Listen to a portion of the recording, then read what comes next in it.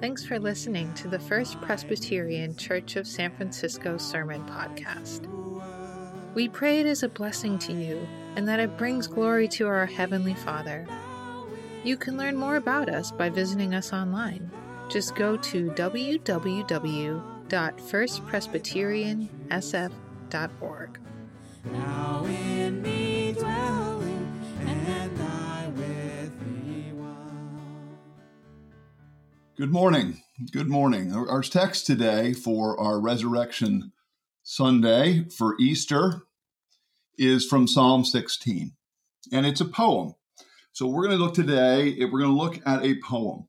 And I'm reminded as we now take a chance to look at this poetry from this poetry is nearly 3,000 years old. And it's a devotional poem. It's a poem about spiritual life.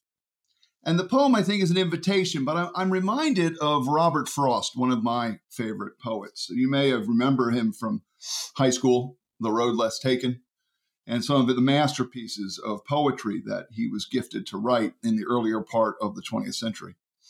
And I knew some people actually met him because he used to speak at a little college. It was a girls' college in Atlanta that was one of his favorite places to go. And I met people that met him. But one of the most interesting things about Frost was his definition of poetry. He had a definition of poetry, and he defined poetry as this: a momentary stay against confusion. It's a really beautiful and poignant picture, isn't it? A momentary stay, a momentary resistance, a momentary hiding place, a moment of peace, as it were, in front of the confusion of life. Now, I think biblical poetry is an eternal stay against confusion. To piggyback on Robert Frost's definition, let's attend to the poem now. I'm going to read it, and then we're going to open it up, because this poem has a mystical, has an immediate application, an invitation to spiritual life that I hope you will hear. But it also has a mystical meaning, and it winds up transporting us far beyond 1,000 years before Christ in Palestine. And the musings of this ancient poet king named David. And it transports us to the cross. It transports us to the resurrection of Jesus from the dead. So we'll hopefully get there as we explore its riddles and its structure and open it up. I'm going to read it now. Psalm 16 is called a miktam, and that is just a designation of a particular kind of tune. A miktam of David. Take great care of me, God, because I take shelter in you. I say to the I Am, you are my Lord. I have nothing good apart from you. As for the holy ones in the land, the ones who lead, all my delight is in them. The sorrows of those who run after another god will multiply. I will not pour out their drink offerings of blood. I will not have their names on my lips. The I Am is my apportioned share and my cup. You hold my lot. The measuring ropes fell for me in places of pleasure. Yes, I have a beautiful inheritance. I bless the I Am who guides me. Yes, through the night, my heart instructs me. I have set the I Am always before me. Because he is at my right hand, I will not falter. Therefore, my heart is glad, and my whole being rejoices. My body lives in confidence. For you will not abandon my soul to the grave. You will not let your lovingly faithful one see corruption. You make known to me the path of life. In your face is joyful abundance. In your right hand are pleasures forever. This is the word of the Lord. Thanks be to God. Father, if this is a spiritual invitation in this poem, then I pray that you would equip me, that this message would be a spiritual invitation to many to come and know you, to know you and to have you, to cry out, to choose you, and to choose your love. Father, I pray that you would not hold the sins of the one who speaks against him or his hearers, but you would reveal the love and grace and glory of Jesus. And we pray this in Christ's name. Amen and amen. I want to invite you to spiritual life. I've always wondered, do you ever wonder, what is a sermon? Well, what is a message, a sermon? Is it me just hopping around saying things? Is it a teaching moment? Is it just a conveying of information? I don't think so. And in fact, the way that the Christian churches understood this, the way that the actual scriptures begin to describe it, is that something mystical happens here. Something mystical is possible now, and that God will reveal his eternal glory. He'll reveal something about himself, about his availability to us, about his truth. And preaching is meant to be an encounter, an experience of, and a face-to-face meeting with God himself. That's what we hope. That's what is hoped for in this moment through the word of God, through his words. And this poem beautifully sets it before us. And I hope what my plan of attack here today is to look at the spiritual invitation to make a choice. And then we're going to unpack one of my favorite things to do. And some of you may be tired of this, but I hope not. But it'll be to unlock the literary treasure of the structure of this poem, because there's a structure embedded in the poem which reveals the splendors of the idea of what we're invited to in spiritual life, what we're invited to in God. And it's pretty marvelous. And you'll notice, we'll discover that the poet uses these structures beautifully in the end of the poem. But the final thing I want us to bring us to is that this poem is a bit of a riddle. There are things in it that don't make sense. We could even accuse the poet of perhaps having magical thinking. And if he merely has magical thinking, then this poem can do nothing but inspire us. But because I think this is not magical thinking, this is mystical thinking, this is the thinking of faith, this poem can do more than inspire. This poem can invite us into true spiritual life with God. And I hope you will entertain that idea. Perhaps you've never truly entertained it before. The idea that there's a possibility now in the moment, in the air, in the sound of my voice, that there's a possibility of spiritual life for you. Spiritual life for us together, you and me together. Spiritual life for this world. Spiritual life for San Francisco, or wherever it is that you are right now. So let's take a look here. And I know, and the premise of this poem is just so beautiful in its opening lines, which I highlight in red for you to look at. Take great care over me, God. This is translated a number of different ways, and it's the only request in the whole poem. Sometimes when in David's poetry, he has multiple requests he lays out before God. But this time, it's just one. And the entire poem is about one request. It's this word, take great care over me. It's a command in the Hebrew. It's an emphatic cry. But this is the word for diligent oversight, constant hovering care, guiding, guarding, watchfulness. It's a cry out, watch me. You got me? I think of a picture from climbing. You know, many of you know I love to climb. If you don't know, it's one of the passions of my life is climbing rocks, big rocks.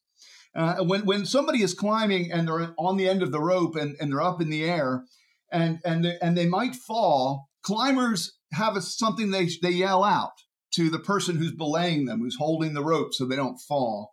And this is what they cry out: watch me. I've heard it said, I've heard it hundreds of times, if not even more than that. Watch me. And what the climber is saying in that moment, what she is saying or he is saying as they are doing something is, I'm afraid. I may fail here. I may fall. I need to know that you are paying attention. I want to know and be sure that you are watching diligently, that you are supervising this action so that I don't fall to my death. That is exactly the tone of this whole poem. Watch me. You got me? Preserve me, guard me, keep me, supervise me, watch over me diligently, he's saying. And I want to be caught up in this. This is a part of that invitation. And then you'll see, because I take shelter in you, because I'm trusting in you. Then I want you to look at the second line here. I say to the I am. Why does a poet look at himself and then talk about what he's saying to somebody else? Well, it's to call attention to it. And what it does in that moment is it gives you the idea that the poet is self-aware. He's aware of himself with God, and he can call out to that God. Now, I want to invite you into that self-awareness right now. As you're listening to the message, as you're listening to the poem, as you're listening to me open the poem, I want you to be aware that you and God exist as persons who can know each other. And you can say to yourself, you can have a conversation with him that you think about, that you consider.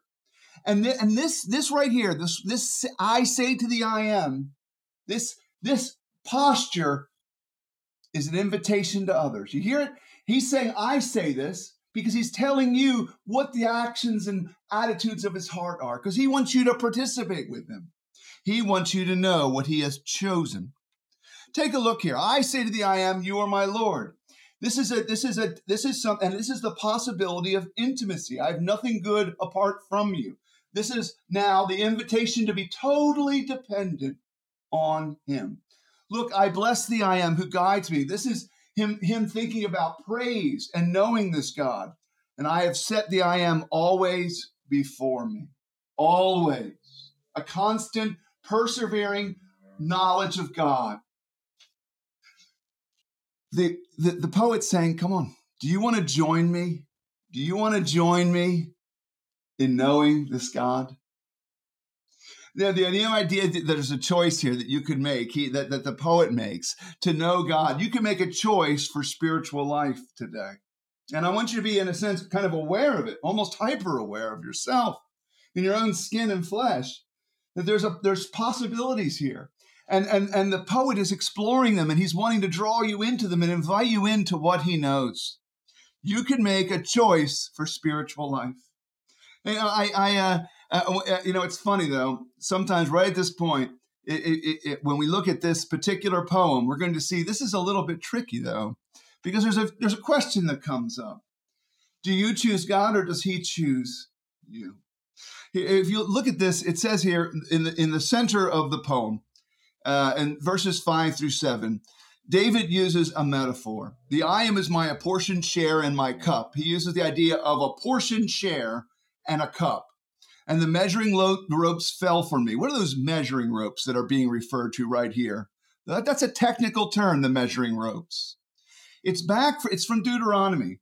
And what it describes is God, when the people came into the land that God had promised them.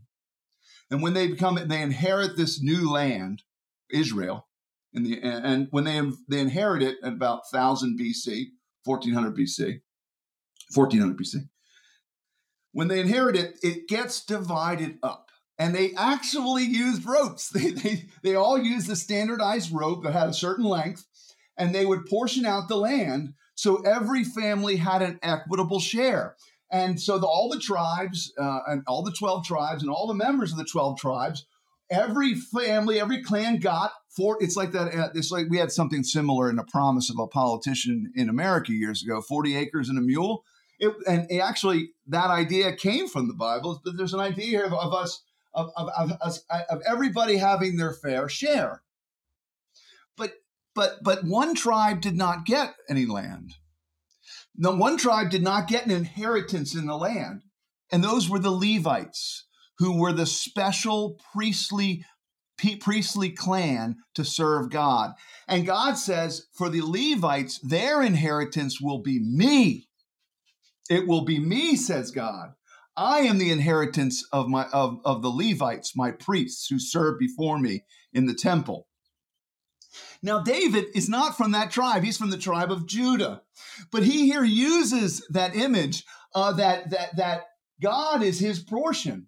He's using this image of when the ropes were laid out, and that he uses the image of a cup overflowing, not half empty or half full, neither optimists or pessimists here, but radical optimists, that we have an abundance of God himself. The invitation to spiritual life is sometimes packaged as, you get free from some sort of guilt package and forgiveness. And it certainly means that. But it doesn't only mean that. The invitation to spiritual life is an invitation to all that God is. He himself comes to you. Union with God is what is possible in the poet's mind. It's the only thing that makes Christianity a living force in the world. Is the idea that we can be unified and we one with God. That he can be our portion.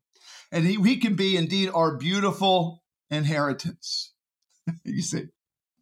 Now, there's something wonderfully possessive about this when David says it. One of the commentators, I just happened to notice this at more than one, that David's like saying that God is his personal inheritance himself. He's like, remember we saw a couple weeks ago that David had a sense of being God's favorite. Well, that's the same language is being used here. The invitation to spiritual life is an invitation to God's favor, a sense of God's looking upon you and knowing you. I shared a couple weeks ago a story of me with a friend talking about an experience of having the sense of being God's favorite. And I shared out some people don't experience that. And my dad shared with me. He said, Chris, I realized as you were saying that and you were talking about people not experiencing it, that I have never experienced being God's favorite. But that's not where I want to leave that. What was wonderful about what my dad said was he's begun to pray. He's begun to pray that God would do that for him. Because we're asking the question here, and the idea of an apportioned share and cup, that God holds his lot. That I bless the I am who guides me. That David's choice, the poet's choice for God, is a part of God's choice for him. And they're not in any conflict. Now, some of you will say to me, I don't know what to do with that. I don't know what to do with the idea that God chooses things. And I know that this opens up a whole world of questions for a lot of people. But I'm going to challenge you, those questions don't really help us. They don't get us anywhere. And that the idea that God chooses is just something that he reveals in his word. And the fact that we choose is something he also reveals. And we don't need to be clever. We don't need to try to figure it out. But what we do need is to put ourselves before God's choices, like little children. How do you respond to the fact that God chooses? I remember, again, going back to my climbing equipment, I did a show and tell in Ian's school one time where I brought in all my climbing gear. I think it was Ian, it may have been Alex, I can't remember. But I brought in all my climbing gear, and it's all these beautiful machines and marvelous devices that you use in rock and colorful ropes so you can see them easily. Well, I asked who would like to help me into this room of children, who would like to help me with my climbing gear?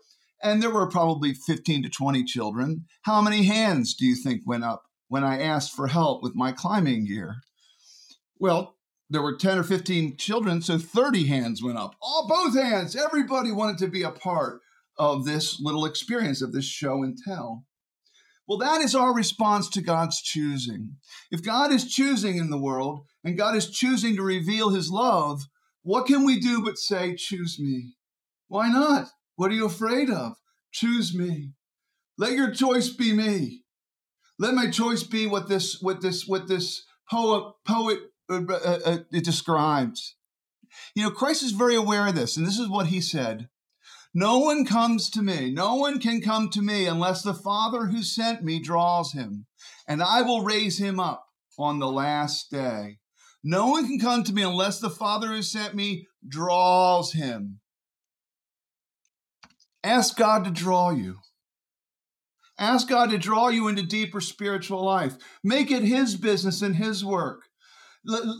Become available and invite this in by your choice today to call to this God the way that the poet is modeling for you. You are my Lord. I am no good apart from you. That's the beginning of spiritual life. And you're invited to do that. You can do it while I'm talking right now. You can do it after we're done. You could do it in a lonely place tonight. You can do it in secret. You can talk to me and I'll help you. I'll walk you through it. But let's do this. And let's be a part of God's drawing, a part of God's wonderful drawing us in to his life. The invitation. But the invitation is not merely there. Sometimes a lot has happened in Christianity to call people to invite them to spiritual life, right? I mean, that's the whole idea of an altar call or a conversion or evangelism. But I want you to see it's never abstract. God, choosing God and God's choice of us always means connection with a people. I don't know if you noticed this when we were reading it. In verses 3 and 4, there's a little, it seems a little bit out of place in the poem. David, the poet, he declares himself to God, and then he talks about his loving connection with other holy people in the land, the ones who lead, and his delight in them. Isn't that strange? But it shouldn't be strange to us at all. Because if you have spiritual life and you hear the invitation, then you're being invited into the spiritual life of others. You see, there is no man and his God or woman and her God, and that's it. If that is true, if there's a true connection that happens spiritually, what happens is that manifests itself in what? In loving connection to others. I want to encourage you. We're going back to physical worship as soon as is permitted and possible and wise. But I want to reiterate something. I am not interested in merely getting church attendance up or getting people warm bodies on a Sunday morning. That is meaningless if it is not a part of our dedication to one another because of our love for God. In other words, a love for God always manifests itself in love for others and delight in his people. And it will always be so. And so when people try to claim that they spiritually know God, but they don't care about Bible study or they don't care about interaction with God's people, then there's a practical atheism in that. There's death in that. It's not spiritual life. Spiritual life compels us and draws us. And I know a lot of you don't like church, and I've had my days when I don't like church, but I'm not interested in any of that even. I'm interested in the living, vital community created by the presence of spiritual connection and life to God. And that is something that causes delight, transformation. But you'll notice David has two things he says. The poet, he delights in these people, but he won't have anything to do with this community. What is this community? The sorrows of those who run after another God. What is this community? Well, this is the community of idolatry. And the community of idolatry is rampant in our world today. Let us not even take their names on our lips. What am I talking about?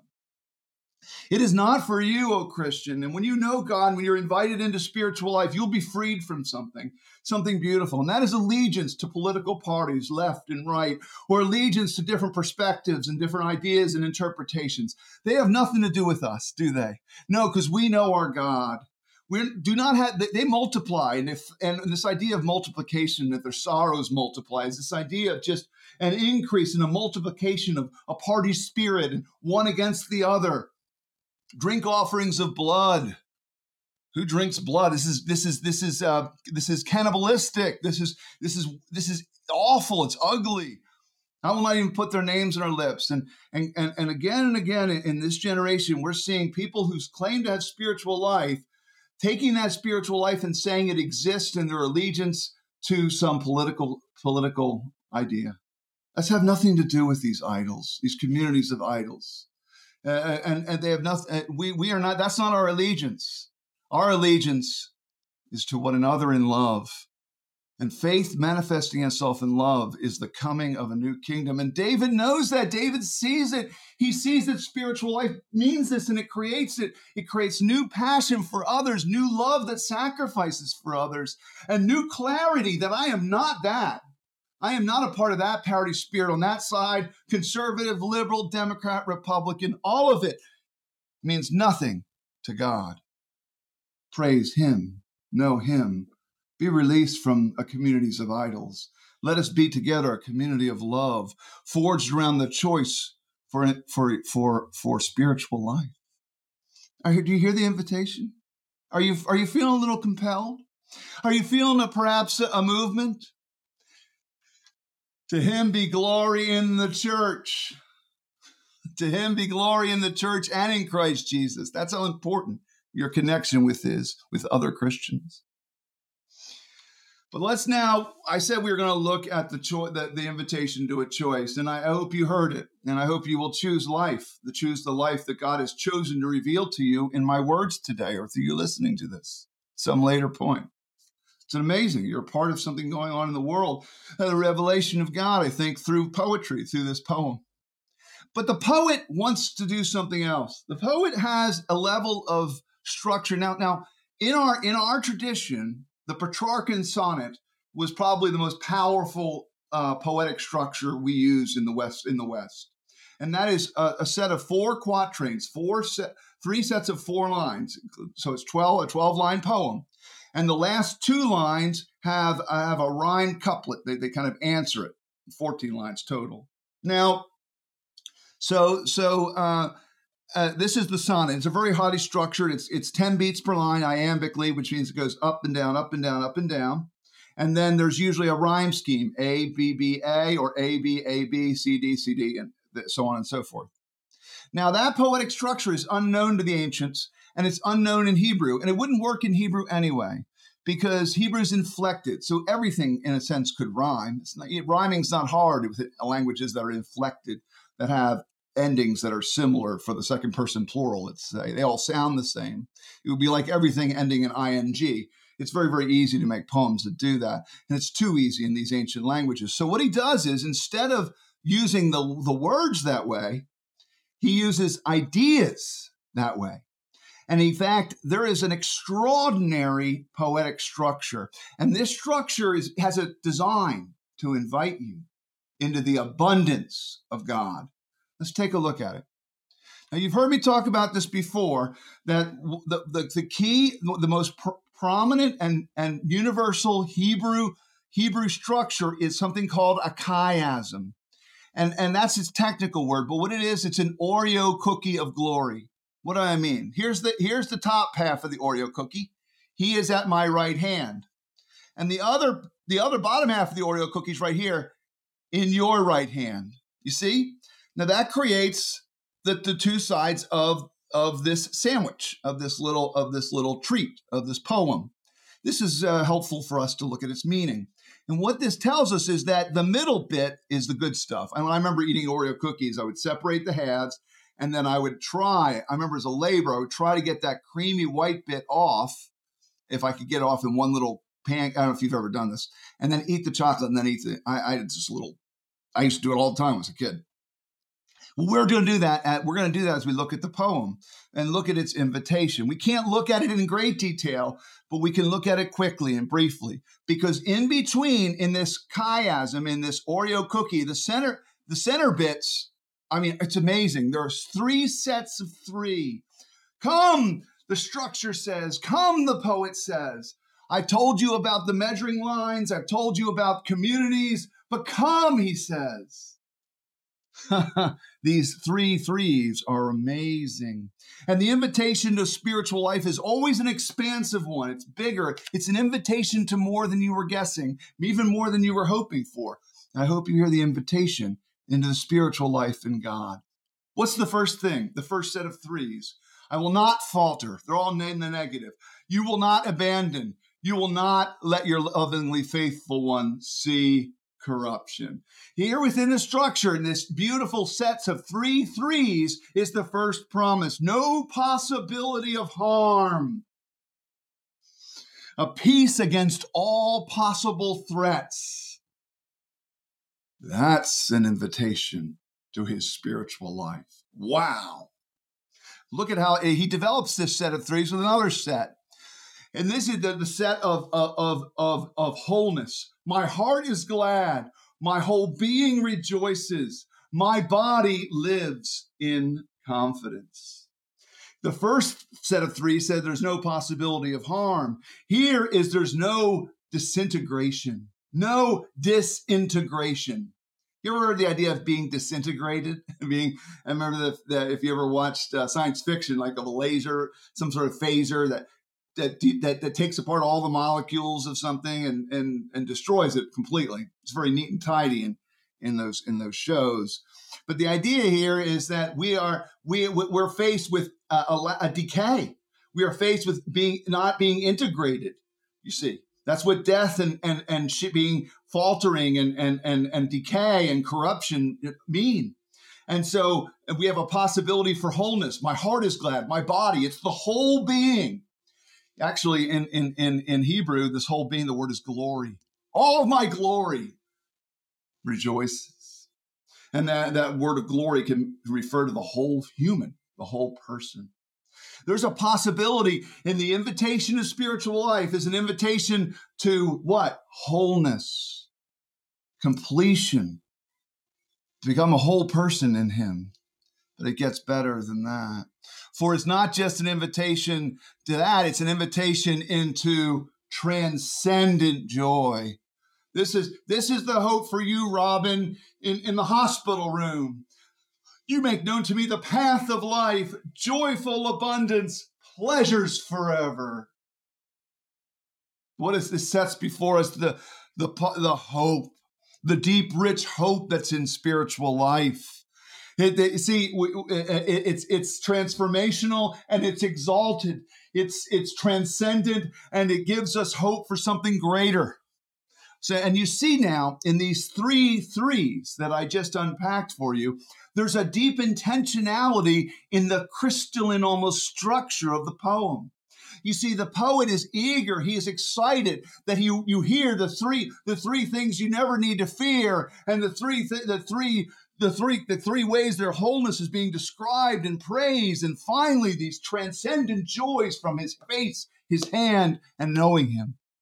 This is what spiritual life is offering. It's offering a multiplied joy. Notice how those who run after another, their sorrows will multiply. This is an answer to that. Those who come to God and choose spiritual life in him, what will happen? Your joys will multiply. You will know wholeness, a lack of fear, and the sweetness of a transcendent joy. That's what's possible now in this little invitation. I invite you into it. Now, that's the poem from David. I think that in a sense, what I've done is I've unpacked this and the images so that you will hear the invitation. Here is awareness. But isn't there more here? There's something else happening here, isn't there? And if you're attentive to your scripture, some of you will see it right away because you know this is referred to in the first great sermon in the New Testament in Acts chapter 2. But what I want to call attention to you is, remember, this is the top of the Oreo cookie. This is the bottom half of the Oreo cookie to the center bit. But I want the center bit is extraordinary. You will not abandon my soul to the grave. You will not let your lovingly faithful one see corruption. How is that not magical thinking? Now, that's extraordinary. That's a hope to escape the law of thermodynamics and the inevitable decay of matter. This is a bold claim, and And usually when we come across really, really big ideas like this, big claims, we have to ask ourselves, do we believe this kind of thing? You see, have you reckoned, or did you, and maybe you heard my call to think about spiritual life for the first time today. Maybe you're beginning to entertain your mind, and you come to this and you go, Chris, how is that promise real? How is that not merely magical thinking? What is magical thinking? It's when you think that if you think about good things will happen to you. And if you have a good attitude, then good things come from you in the universe. That's magical thinking. That is not spiritual life. So what is happening here in the promises of such size? There's another riddle here too. He is at my right hand, and then in your right hand. David talks to God in a way that nobody ever has before him, and I know very few people ever have since. He sees God as an attendant to him at his right hand, his strength. He places God in a subordinate position to himself. And then he places God in a superior position in his right hand. At one moment, this God is at his right hand, and at the other moment, he's at his right hand. And it's a little bit confusing. The language pulls us back and forth. It describes immanence, God at your right hand, the God humbly somehow being the servant of the poet. And then God, we're at his. What does this riddle mean? What is this riddle of being his right hand, being at his right hand, and him being our right hand? What does that mean? It's a riddle of immanence and transcendence that just boggles the mind. Now, these riddles that are here in the text, these riddles of a total conquering, and even this riddle here, pleasures forever. You know, I sometimes it's said that the Old Testament Hebrews did not have a vision of heaven. That's false. For eternal pleasures are what he's aiming at, in God's presence and face and joyful abundance. He is looking forward to a knowledge of God. But what resolves this eternal idea? What resolves this right hand problem? This right hand that doesn't make sense? It's this one. It's this right here. You're lovingly faithful one.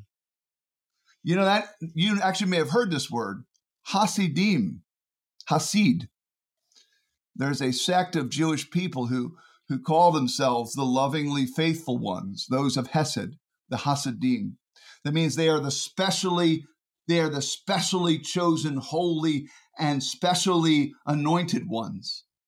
Their name itself that they claim is of a privileged position with God. Now, I don't think they have that in that name. But this is talking about somebody else. You see, the poem and all this invitation to spiritual life, as David opens his heart, as he opens up the choices of God, as he opens up the magnitude of this structure that describes all these possible benefits, he begins to speak in a mystical way now. And I know some of you are going to go, that's just a tall order, Chris. But I'm telling you that, and I proclaim to you that these words is not merely a poem, but that God himself, by his Spirit, filled the poet. And the poet David says things that don't make sense about himself, that express a magical thinking that's really mystical thinking, isn't it? And that is the idea he's talking about, some lovingly faithful one who will never see the decay of their body. Who could that be? Well, of course, you know the answer to the riddle if you know why we're celebrating Easter so strongly. This is prophetically imaging forth Jesus. This is a bigger invitation in the riddle than we ever guessed, you see, because it's very tempting to think of this as just wishful thinking, even for a spiritual life. Maybe even think that when I invited you to consider spiritual life for yourself, you're probably thinking I wish I could, Chris. I wish I could hope for things like that. I wish I believed spiritual life was real. And I'm asking you, ask the God of the universe, the God who created all things and who sends his son here, the lovingly faithful one, ask him to come to you, to draw you to him. You don't have to try to make yourself believe something you don't believe. You don't have to. I'm not trying to do that with you. I'm not trying to make you believe it. Ask him to make you believe it. It's what he did to me, and it's what he can do and will do in you. But this interpretation was the first sermon of Peter, and listen to how Peter unpacks it, because it actually, in the previous verses to this famous passage, this famous sermon, he has just quoted what we just read, that perfect chiasm. He just quoted it. Brothers, I may say to you with confidence about the patriarch David, that he both died and was buried, and his tomb is with us to this day. Being therefore a prophet, and knowing that God had sworn with an oath to him that he would set one of his descendants on his throne, he foresaw and spoke about the resurrection of the Christ, that he was not abandoned to Hades, to hell, to the grave, right? Nor did his flesh see corruption. This Jesus God raised up, and of that we are all witnesses. Being therefore exalted at the right hand of God, and having received from the Father the promise of the Holy Spirit, he has poured out this that you yourselves are seeing and hearing. This is the moment.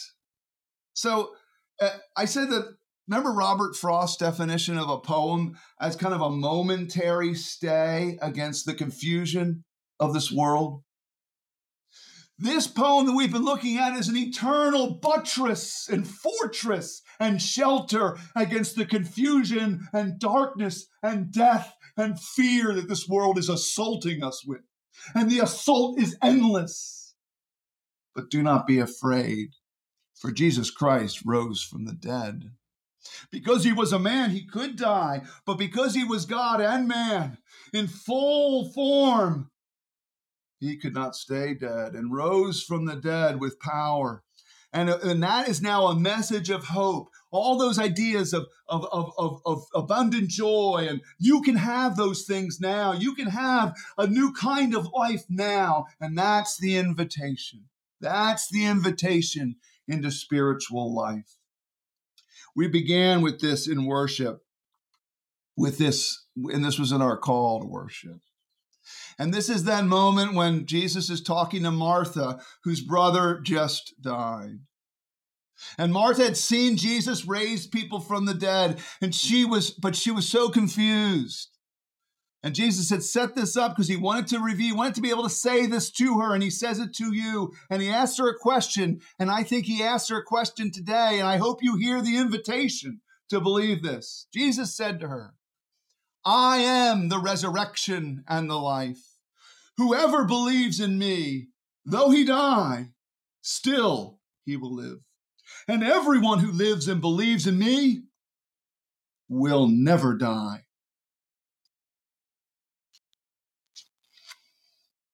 Do you believe this?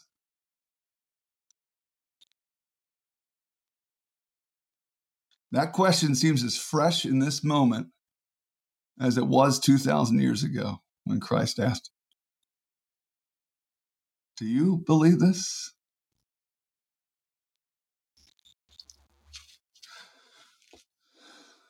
I don't know if I expect you right in this moment to fall to your knees and ask God and cry out the way the poet does for this life in God and into your spirit and asking him for spiritual life.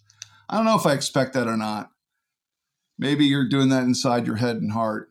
Maybe you'll do it later today in some quiet place. Maybe you'll just do it and not tell anybody. That's the way I know some people have done it. But I hope you hear this question lingers with you. I hope it works on you. I hope it worms its way into your heart and mind. And I hope the invitation of the poet, the invitation that Jesus is making to draw you to himself, the invitation in his choices, the invitation in the way that beautiful poem opened up those 3 threes, freedom from fear of death, freedom into wholeness, and freedom into transcendent joys. Man, that's good stuff, isn't it? But having heard all that you finally will know, you will get the answer to the riddle. Who is the lovingly faithful one who never saw corruption and gives us hope that death is not going to destroy us? Why the poet was mystically talking and inviting us. Even that poet was inviting us to know Jesus Christ. Let's pray. Your Father in heaven, holy, holy, holy is your name. We ask for the coming of your kingdom. And when we ask that, we're asking for people coming to faith, people coming to spiritual life, Father, people in hearing your invitation. Make your will be done, that many will come. Make it because we know that's your will, that none should perish, none should be destroyed. Father, let us help us to know how to choose you, how to choose spiritual life. Would you unlock to us the beauty of all those benefits? No fear of death. Gosh, Father, what would that be like to not be afraid anymore? No, the idea that we could have wholeness of our heart and body and praise, that we could have all that transcendent joy actually coming into our day-to-day drudgery in life. You're such a good, good Father. Father, would you take this message and will you seal it in our hearts? And will you help those who are having difficulty believing? Will you help those who want to believe and don't know how? Will you help those who have believed a long time and who have lost some of the luster and glory and have forgotten what it is to unpack all of your many benefits and joy? And would you give all of us, would you give each one of us, would you give all of us together a knowledge, a knowing, an intimacy with Jesus? We don't really understand it, Father, but we ask you to do it. In Jesus' name, amen.